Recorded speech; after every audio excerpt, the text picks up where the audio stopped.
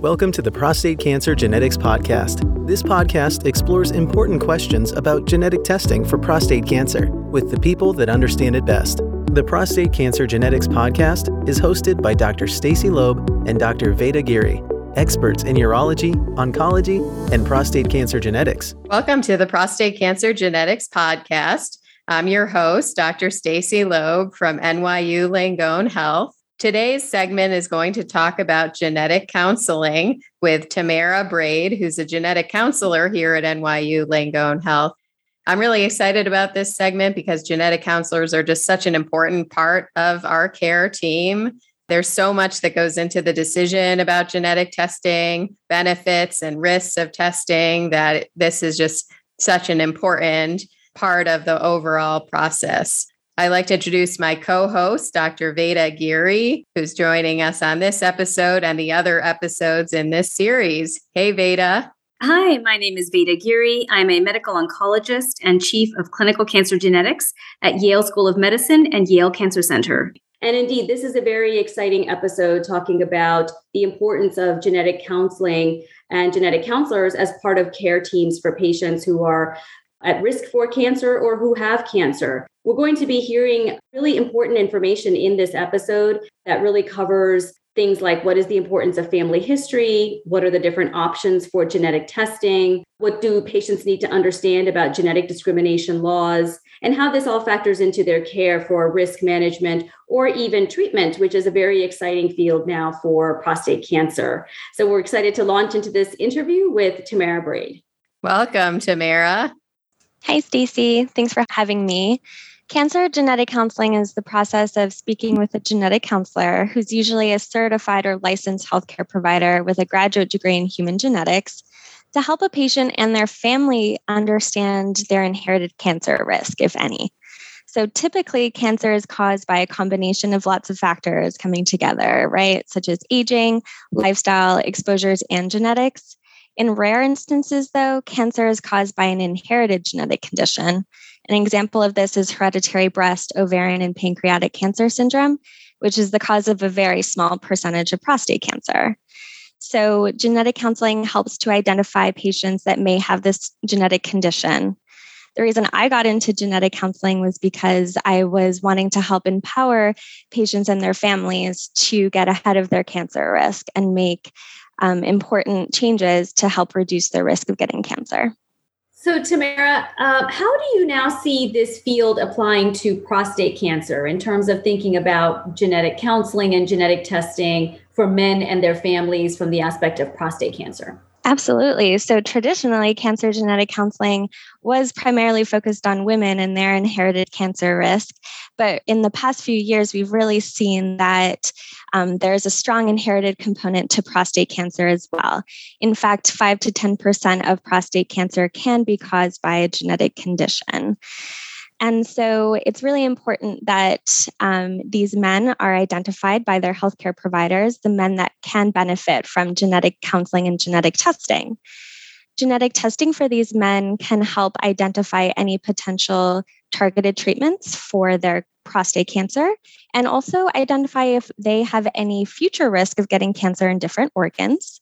For instance, the most common cause of hereditary prostate cancer comes with a risk of developing male breast cancer and pancreatic cancer. So we can use that information to change their medical management going forward.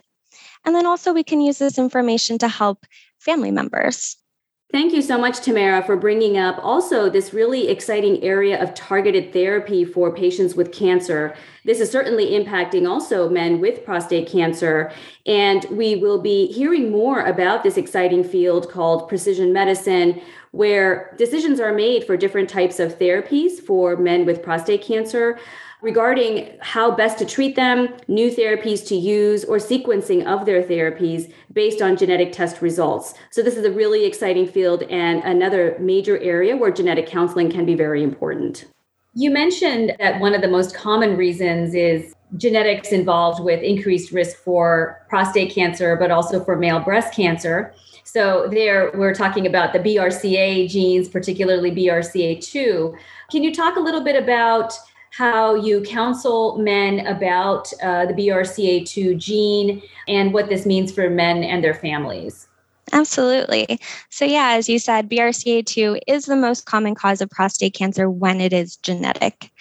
And this is a gene that all people have, men and women, and its role in the body is to protect us from developing cancer.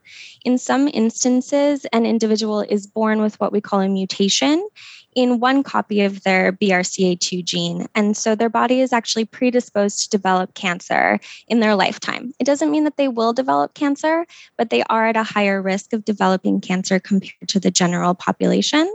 For women, it's breast and ovarian cancer. For men, it's male breast and prostate cancer. And for both men and women, it's pancreatic cancer.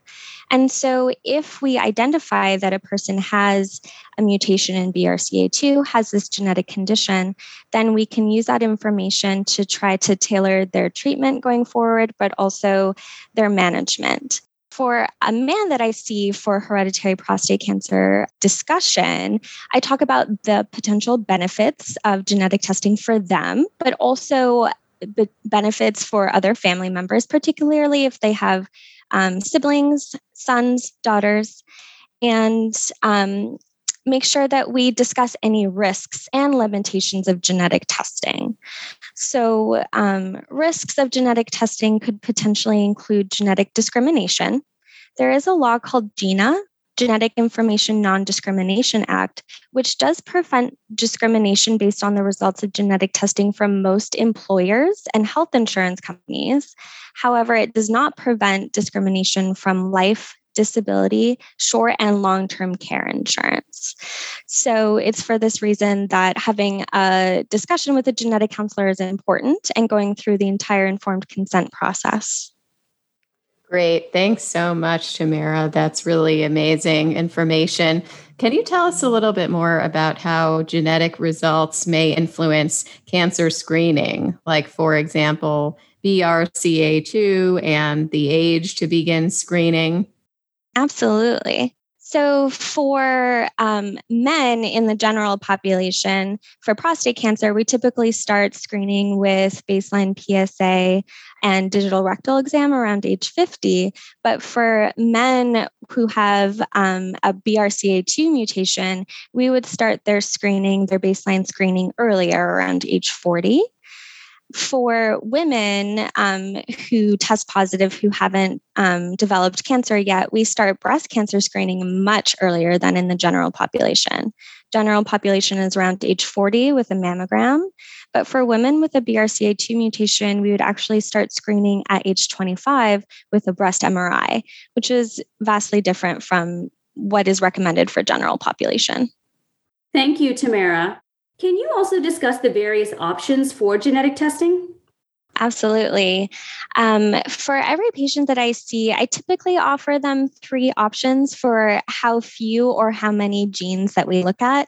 So for a man with prostate cancer, we of course want to look at all of their prostate cancer genes. BRCA2, like I mentioned, is the most common cause of genetic prostate cancer, but it is certainly not the only cause. So at the minimum, we're going to want to test all of the prostate cancer genes.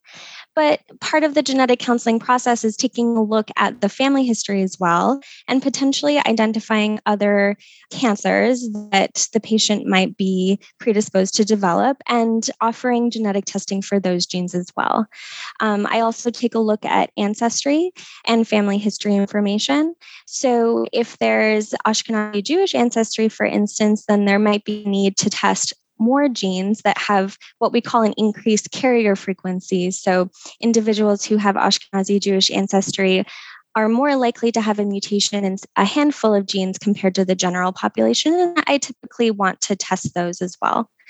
The last option is a full pan-cancer panel whereby we test all genes that we've identified so far clinically that increase risk of developing cancer in general. Some of my patients are drawn to this option because they want the largest and most comprehensive panel that we can offer to date.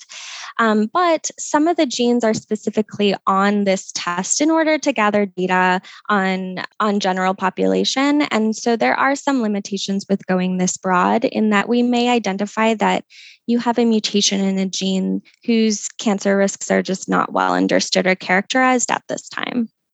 Great. Well, thank you so much, Tamara. You're just absolutely a wealth of information, and what you do as a cancer genetic counselor is just so important. As you mentioned, there are definitely some very important advantages to undergoing these genetic tests for patients with prostate cancer and their family members, and the impact that it has for their cancer screening and even cancer management. But at the same time, it's also important to know about the risks involved with genetic testing and the different kinds of genetic testing options. So these are all just so critical. Do you have any final take-home messages that you want to share with the listeners about genetic counseling? Absolutely.